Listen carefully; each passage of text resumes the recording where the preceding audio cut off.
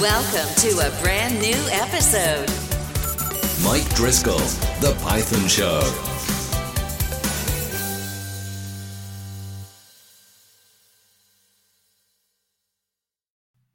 Hello and welcome to the Python Show. I'm your host, Mike Driscoll, and today we welcome a very special guest, Brett Slatkin, author of Effective Python. Welcome to the show. Great. Thanks for having me on.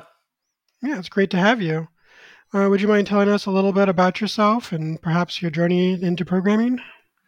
Yeah, sounds good. So I'm a software engineer at Google, been there for 18 years. I've done a lot of different kind of programming while I'm there. How I got into programming, I was always a big fan of computers, as a kid, and, games and stuff like that. Always wondering how they were made. I think a lot of people were in that kind of category. I got some exposure to Logo and BASIC early on, and a little bit of Pascal. And I just thought it was just so interesting and fun. I liked math a little bit, and so it was kind of a fun way to do that too.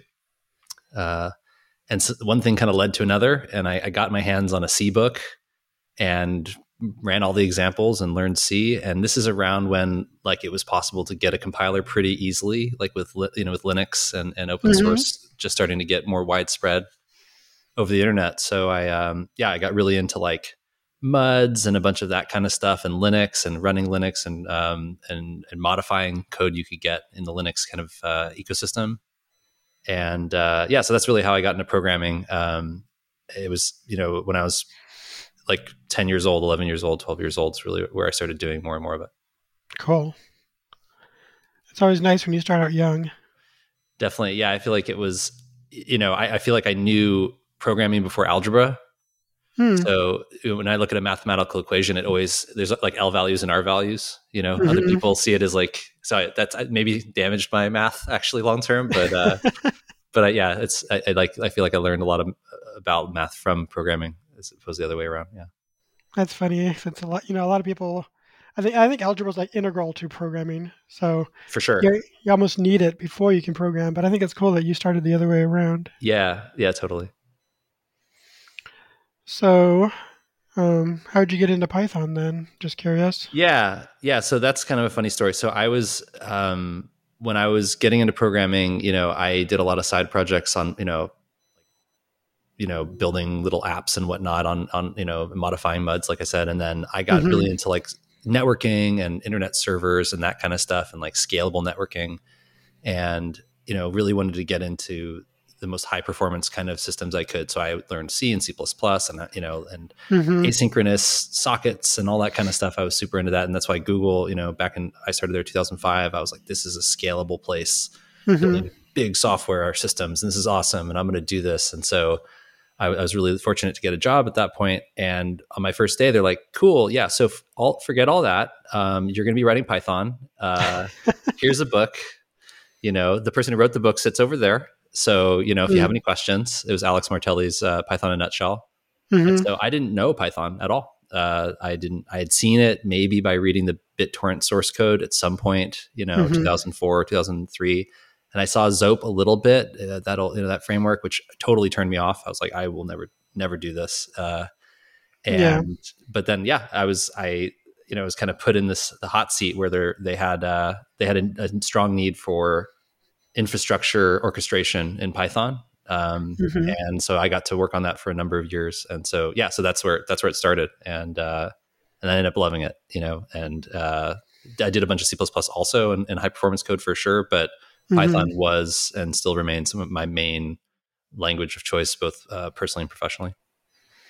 That's really cool that you got to learn it on the job, but you also got to learn it with Alex, because he's a cool guy. He was great. I love Alex. I learned a lot of really interesting details from him. Sometimes people say if you had to rate your Python skills on a 1 to 10 scale, where would you put yourself? I know Alex, so I know I'm not a 10 out of 10. You know what I mean? He's the next level, in terms of his knowledge. So, he was great inspiration and mentor for sure. Yeah, I feel like when people ask that question, I'm like, you can't know any language at a 10 level, really, because almost all languages are so huge and cover Right. so much space. The library is so vast, whatever it is, but he actually knows that little like factoid about the, third optional parameter to, zip longest or Yeah. whatever, anyway, and pretty cool to see. So I don't know that Yeah. stuff. Yeah, he definitely knows the esoterica of Python. Right. So that was a great resource. And yeah, so we had a lot of good times. And then after that, I worked on the Google App Engine team, which is it's kind of platform, the first Google Cloud product and the first kind of one of the first platform as a service types of things out there. Hmm. Kind of like Heroku, people have probably heard of, and Guido Van Rossum ended up joining our team, and I worked with Hmm. him for a number of years too, and again learned a lot from him, Yeah. and that was really great. So I really benefited from learning Python by watching other people write Python, modifying their code, having them do code Hmm. reviews of my code. So it was really a real blessing, to be able to have hands on with these people who really know what's going on and were able to they were patient with me, teaching me the right Yeah. way to do things. That's awesome. That's really cool. Thanks. So now you've had all this experience with Python. Do you have any like favorite packages or modules? Yeah. So I can list a bunch of these ones. I mean, I think, I'd say there's some good ones and some bad ones. There's some ones I Hmm. love and there's some ones I love to hate, if that makes sense. So maybe I'll go through Yeah. a few of those. I'd say one of the ones that I'm most excited about, but isn't in yet, is it's coming in Python 3.1.3. Okay. And it's the whole interpreters package. This is the sub interpreters, Mm. functionality from PEP. I think it's like 7.7.3.4. I was looking it up. And this is the ability to run many Python interpreters in the same process. Hmm. So unlike multiprocessing, where you have to start like creating sub processes and moving data around and serializing a lot of data, there's going to be a way to do it where you have many Python interpreters in the same actual process, sharing Hmm. memory with separate guilds. And so I just think the ability for parallelism for a lot of like web serving workloads and data processing workloads, it's going to be way easier Hmm. to do kind of large scale parallel processing. And so I'm really excited about that. I think it's been a slow burn, for, I think Eric Snow is the person who's leading it, but I'm really excited about that and where that's going, and what people are going to build on top of it. So that's probably one I'm not using really yet, but I'm really excited to Yeah. start using. I think they announced that like 5 years ago or something. I feel like that's been floating around in the background. Yeah, forever. And using, multiprocessing, has been a great module to have. I've reached for it a bunch of times, and some of the tools Hmm. in there, like shared memory, you can actually get a ton of throughput. Like there's one thing I wrote one time, processing HD video streams, like, gigabytes a second, completely memory bound kind of workload. And we were able to get it Hmm. to work on Python, which is amazing, because you would never think Yeah. that it could saturate that kind of bandwidth. So I'd say interpreters and multiprocessing are kind of hand in hand. Hmm. One I really like. That's cool. Um, Anyway, I didn't mean to interrupt you. Go ahead and no, it's good. Yeah, no, all good. Yeah, so I'd say another one. The other one I think that I'm spending a lot of time on is LLVM Lite. And so this is what powers Numba. So Numba is like mm, the kernel accelerator. If you're writing some math kernel function to do simulation or whatever the thing is you're doing, hmm, you can write just Python code. It's kind of like Python and some of those other kind of like Python to C tools. hmm, So Numba is really cool. It like JIT compiles your Python into a faster version that is really running native code under the covers. That's super cool. yeah, And it's powered by this other package underneath that, which is LLVM Lite. And that's a hmm, wrapper around LLVM, which is like, I don't remember what that stands for. I don't know if you remember, but it's like the compiler backend behind Clang and the C compiler okay, for Clang. And so it's a tool you can use to generate assembly code and compile it. And so hmm, you can write Python nice, code, and it will manipulate like a high level, intermediate representation or IR for assembly, and then you can kind of turn the crank, and it'll spit out native code that runs native speed on your um, on your machine, and it can do either to create a binary like an actual executable you could run, or it can JIT it and run it in process super fast, which is how Numba works. So I think hmm, that's been really just awesome tool, like for building compilers and programming languages. And and that's one of the things I've been doing with it. I've in the last 2.5, 3 years, I've been really getting into building a programming language. I've built little toys before, but I've never built my own. And so I've been using this tool to build a new purely functional programming language, which has been inspired by Python, and not it's not public yet, but I'm still working on it and having a great time. And LLVM Lite's been just critical tool to do that. So I really encourage people who are interested in like building programming languages of any kind to check out this package. It's really well done and well maintained. That's really cool. Yeah, I had to look it up. LLVM stands for low level virtual machine. There it So, is. Yeah. Not to be confused with LLMs, which are another kind of buzzword right now too. Yeah, for sure. Yeah, I can. And I guess that was the other one I was going to mention was all the LLM stuff. I mean, I feel like you can't, say a single word without someone mentioning all of this AI stuff. But there's a bunch of cool packages there. Simon Wilson has one on LLMs that makes it really easy to generate text and stuff. There's also GPT for all. So this is all just like models that run on your own machine to do all kinds of cool stuff, like telling you stories or summarizing text, all kinds of like interesting use cases. And so, yeah, I definitely encourage people to check that out. It's actually really easy. And it's free because it runs on your own machine. So it's pretty fun what's possible now. So there's a bunch of packages in that category. LangChain's another one that just really makes this stuff super accessible. And so if you haven't poked at that, or you're kind of, you're like, there's too much hype here. It's actually pretty straightforward. Yeah. So it's worth poking at and trying for sure. Yeah, that's on my to-do list too. I mean, I've used ChatGPT, but I've not actually tried to use it programmatically with Python yet.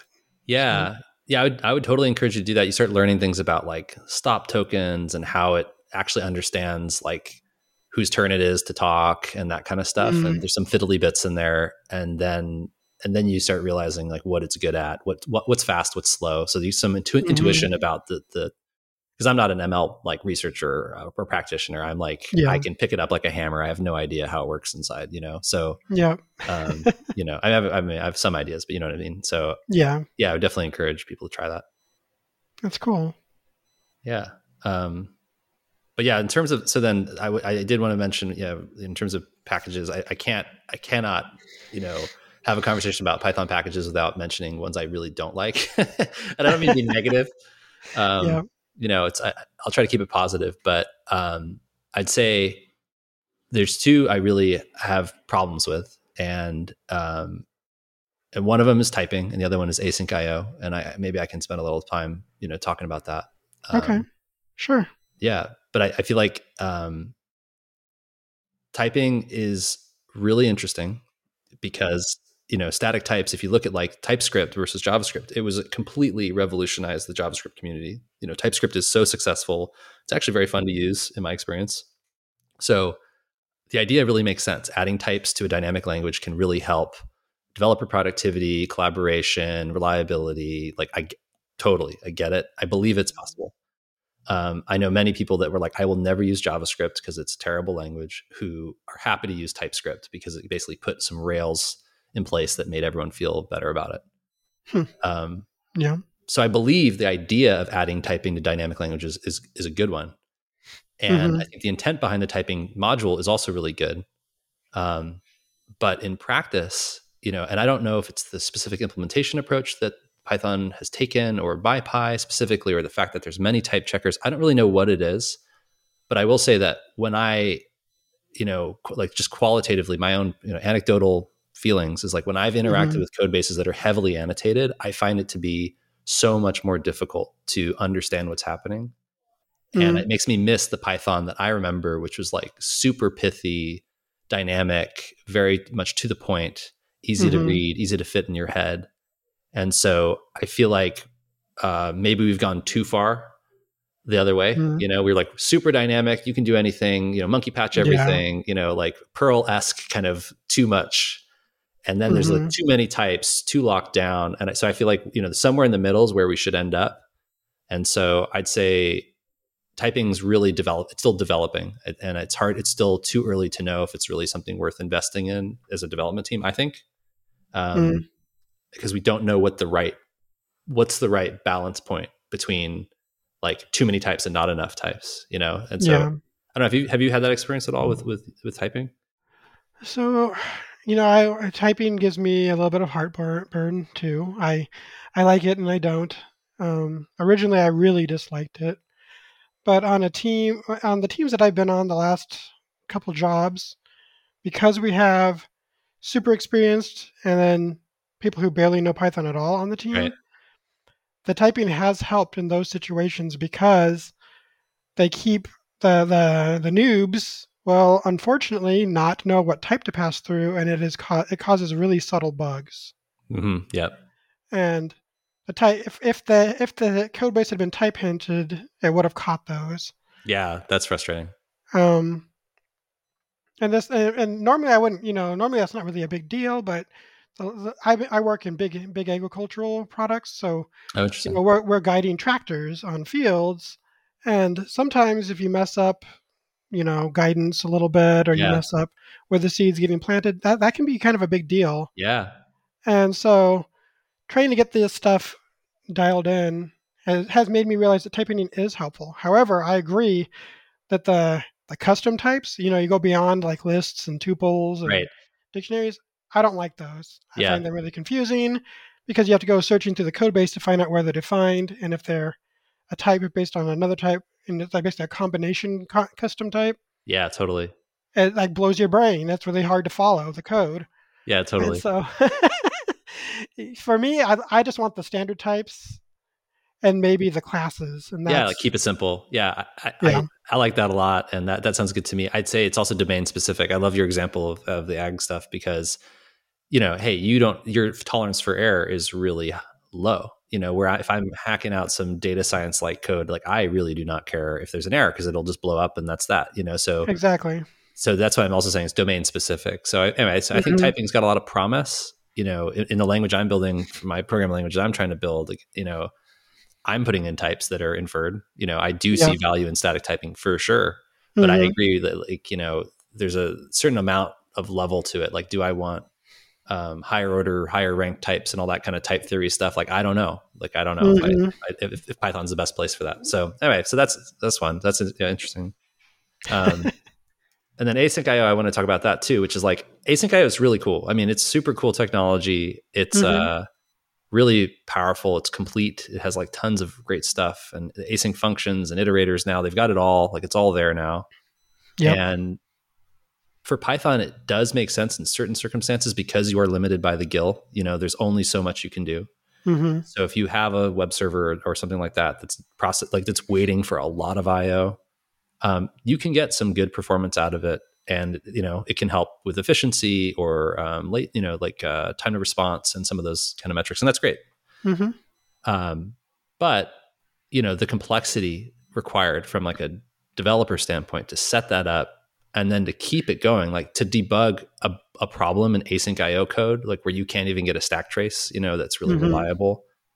Man, it is tough, So I feel like very few teams actually need it, especially when you've got huge machines that can handle many threads. You've got the sub interpreters thing in the new PEP that we were just Hmm. talking about. You got multiprocessing. You've got front ends like Nginx that'll run 100, point at 100 different Python processes on the same machine anyway. Hmm. I'm just like I think it was useful about 10 years ago, 15 years ago as a concept, and now I'm like I just don't think we actually need it, and I think or it's so rare that it shouldn't be what most people reach for.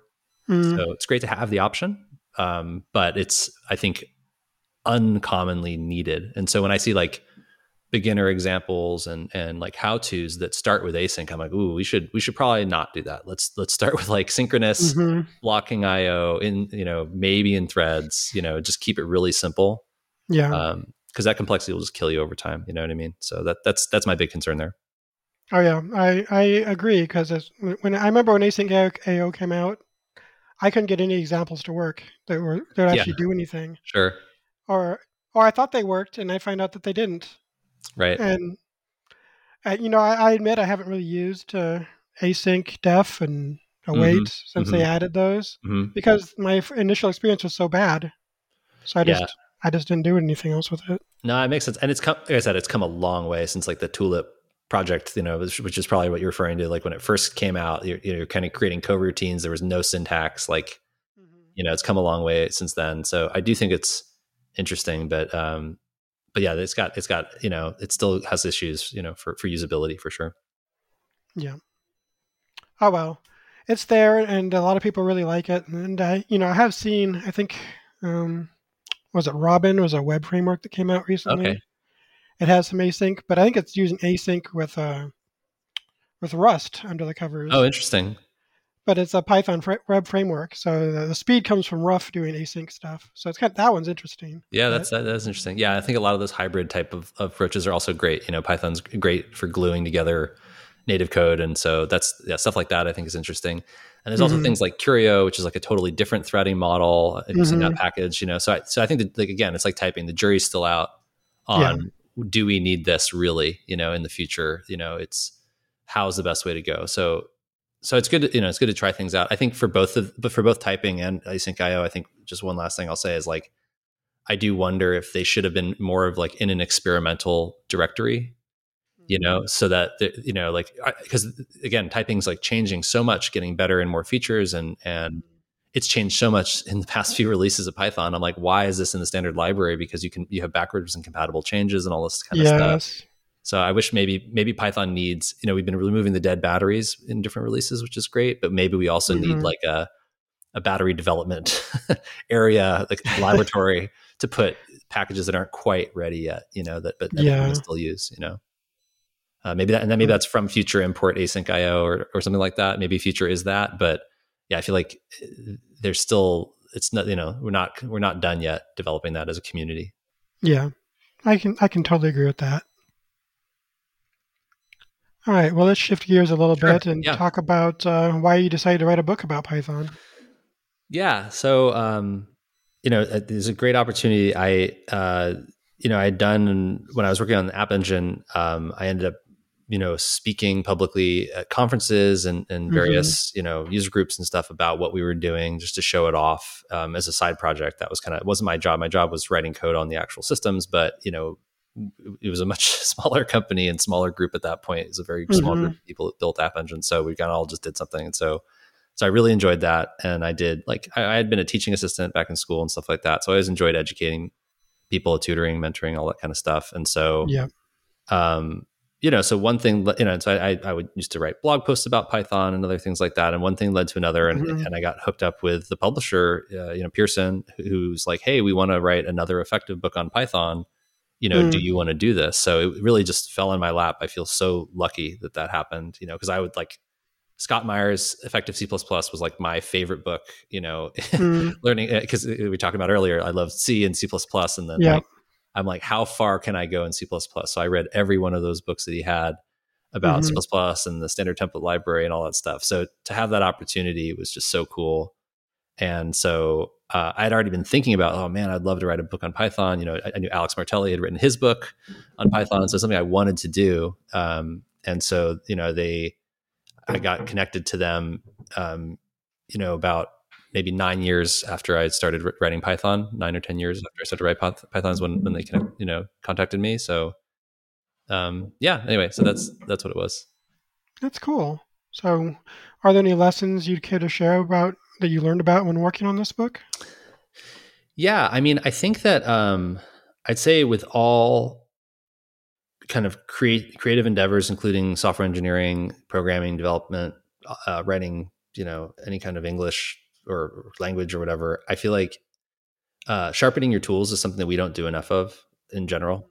People like, oh, I'm going to copy and paste this, or I'm going to just hack it out, or I'm going to, like, sloppily do this thing 100 times instead of writing a script. I feel like I'm definitely that hmm person who, like, like, I will keep doing this stupid thing and clicking the button 4 times, instead of scripting it for, like, a long time, like way too long. mm And so I think that, what I really learned about, when writing the book is that, like, books are really long. They're like 100,000 plus words. And so hmm everything that makes your kind of effort inefficient is going to just slow you down a ton. And so this concept of, like, efficiency of movement is something you hear people talk about, like in rock climbing or other kind of, like hmm athletic kind of thing, whatever hobbies or whatever. But, like, the point here is, like, if you can make it really fast to have a tight feedback loop or to be very efficient when writing, Hmm. you're going to just be a lot better at it because you're not going to be fatigued from like all the stupid stuff, like Yeah. the toil. Like you got to minimize toil. So I think I didn't really appreciate the full extent to that before writing a book. Like I had, dealt with, like I'd scripted my environment, set up my tools, made things efficient for Hmm. sure as a programmer, but like writing a book is just so much toil for so long that you get so tired that like building your own tools, making them work well, maximizing your productivity, spending time to sharpen your tools, whatever you want to call that. Yeah. I didn't really appreciate how valuable that is. Hmm. There's like a famous XKCD, I think, of somewhere that has like this table of like how many times you do it a year and how much time you'll save if you automate it by like 1 minute or something like that. And like, that's a Hmm. great kind of way to understand that. But I just like didn't understand it personally, until I Yeah. wrote a book. So that was a big one. I don't know. Yeah. So I feel like I've gotten better at realizing when I need to sharpen my tools, which and it's really helped me since, for sure. That's cool. Yeah, I think the big thing is time management and planning. If you have that figured out, I feel like that makes writing the book a lot easier. Yeah, totally. I mean, I think you can do time management, but the other part of that was at the end of the day, it's just about time in the seat, and same thing's Yes. true with writing code. Sometimes it's just the number of hours. It just takes that much time to Yep. slug your way through it, no matter how good your language is or whatever else it is. You just have to like, get in the chair, sit in the chair and write the code. And so Yep. to me, it was more the consistency of showing up like, hey, every day I'm going to work on this book this much time. Hmm. And it was a very slow, like one baby step at a time, I'll eventually get there, and so Yeah. you know that really helped too, is just the amount, just planning for consistent time dedication. I'd say like, oh, okay, I'll do this chapter this week and that chapter next week, and this is how I'll get it done. I'll split it up into pieces. And same thing happens when you're trying to design a program and implement a program. Okay, this module I'll build here and this will take 6 weeks. And programmers are, as Yep. we know, terrible at estimating how long it takes to build anything. And so for me, I tried some of that and it didn't work. So I ended up going all out like, let's just show up and every day and try to get things done. Yeah. Yeah. Yep. I get it. So you've gone through. Let's see. The first one came out in 2015, I believe, and then the Mhm. next one came out in 2019. Yeah. So how different was it to like revise your book? Yeah. Yeah. I mean, it was, I mean, this was when I first wrote the book, Python 2.7 was still like the dominant version of Python. And it looked like Hmm. Python 3 might never show up. Like, I feel like, I don't know if you remember then, but it was Oh like, yeah. people were like, no, not until Django, not until NumPy, not until, Yeah. this giant Yeah. musical chair, not musical chairs, but it was like a plain chicken. People were just waiting for everyone else to jump. Yeah. Yeah. I remember. Yeah. So so the book, I wrote it for 2.7 and 3. And the advice is very different for both of them. And Hmm. mostly for 2.7 and a couple of carve outs for Python 3, where it really was different. Yeah. And then the second edition, I threw out all the Python 2 stuff and it was entirely focused on Python 3, which Yeah. is great. And that's ended up, the community's all on Python 3 now, basically, except for, some of the enterprise users. But Hmm. generally, people have been really happy with just being focused on Python 3 coverage. And there's just giant differences in Python, like under the covers for Python 3. And so I had to really change a bunch of the advice. So it was Yeah. really a rewrite for the second edition, like rewriting all the Python 2 stuff for Python 3 and then adding a bunch of additional like Python 3 specific advice based on, my experience and the experience I've witnessed, of other people Hmm. that I've worked with or the community that things I've seen for best practices. Yeah. Hmm. Cool. I think I saw when I saw right before we started the show, I looked up the book and I think I saw it was you're having a third edition come out later this year. Yeah, Is that? I saw that's shown up on the Amazon pages somewhere, and so yeah, I'm working on it. It's going to be a long time. It's still Hmm. not done yet at all, and so I hope to get it out. Sometime. I don't know if it'll be this year, or early next year. Okay.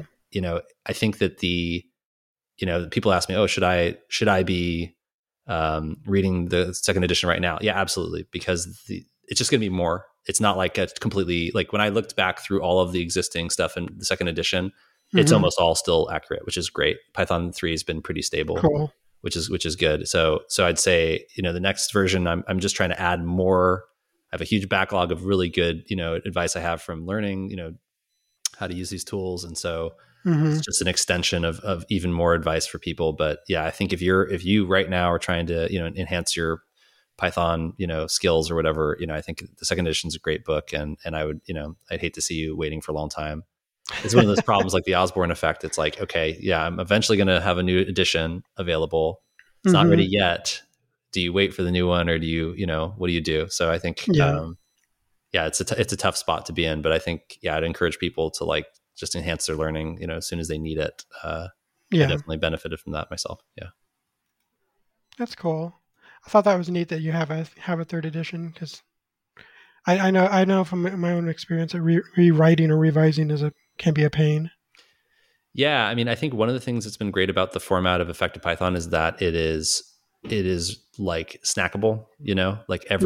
the book is not like a cover to cover, you know, like narrative. It's also not expansively covering everything. So it's really like specific advice about specific things. And so, I've got a ton of those, like from my own experience, like I said, and everything else. So it's like Hmm. I'm just adding, I'm adding a bunch and putting a bunch of cross references in. So in terms of the ability to do it, it's the hard part is really about making sure that the way it's expressed is like approachable for normal people, and it's not just some abstract concept. It has to be like a real example from a real use case that people might Hmm. be able to imagine themselves encountering, and then so they can actually see the value of what's happening. I think if you talk about it too abstractly, it's like, okay, but why would I ever want to do this? Like Yeah.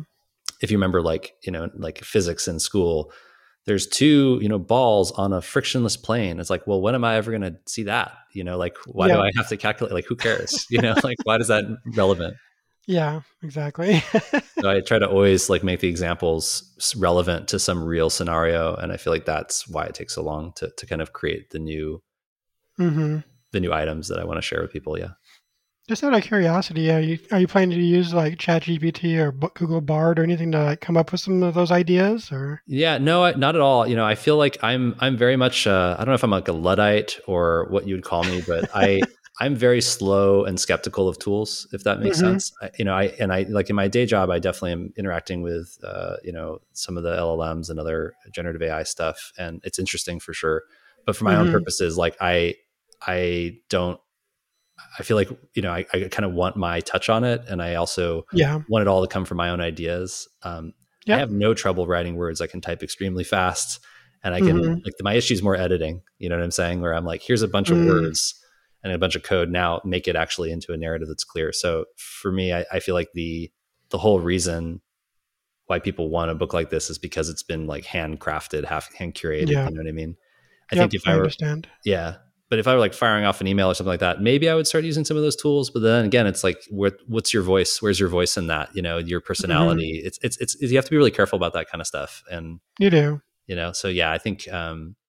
But I have used it for kind of fun things like, hey, write me a story about some random, thing that kids come up with about, a story they want to Hmm. hear, or just experimenting with what it knows. Like, write me how to factorize an integer in Lisp. Like, I'm wondering if it can, if can Bard, or Chat GPT, do they know Lisp? Can they speak in Lisp? I'm Yeah. curious if they can, what program languages they actually understand or not. So I think a lot of it for me has just been kicking the tires on that kind of stuff. But I Yeah. haven't really used it for um, my own, generation of text or any of that kind of stuff. Yeah.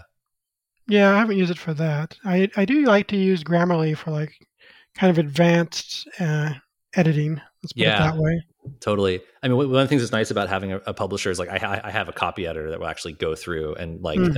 and I learned a ton. I mean, that was another thing. Like, what do you learn? Well, in the book, I learned a ton about grammar. I thought I Yes. knew English before, but I totally didn't. Like, I feel like the copy editor will just completely destroy your confidence in your ability to write English. So that was good. Yeah, I do like Grammarly because it also kind of does that for me. And it's like, oh, I did it again. I messed up that sentence. That's cool, and that kind of reminds me of like looking for like bugs in your code. It's like, hey, I'm not telling you to change this. I'm just saying this is like this. The grammar of this sentence is confusing, or like you should change Yes. this. Like, yeah, I think those are great tools. Like, I'm really excited about a lot of that kind of stuff. Like finding bugs in code, especially security bugs, Mhm. helping developers see their problems. And that was another thing, to change the subject a little bit, when we talked about typing, the typing module. Mhm. When you think about the tools that are becoming available, you know, why should I have all these type annotations when I have these extremely powerful inference mechanisms? Like if you look at like Flake 8, the Flake 8 module, Mhm. what it can infer about your code and tell you what's wrong, it's almost as good as MyPy in a lot of cases. Like it's Yeah. amazing what it can figure out. Yeah. And I feel like that's only going to get better as these, more advanced understanding systems come online and become more widely available.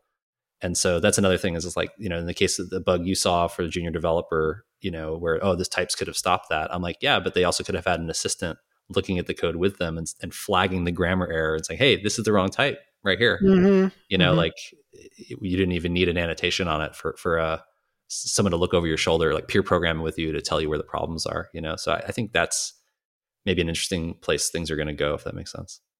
Yeah, I saw some kind of plugin that works with Git, and it uses AI to like look at the entire source code for PRs, and it can see stuff like that. Yeah, that's so cool. Yeah. And I could see that being a really cool helper. I can't remember what they called it now, but I was like, that sounds really neat, and that's something I'd like to try someday. Yeah, I love that, where it's really just helping you learn and do better. I think that's really, really cool for sure. Yeah.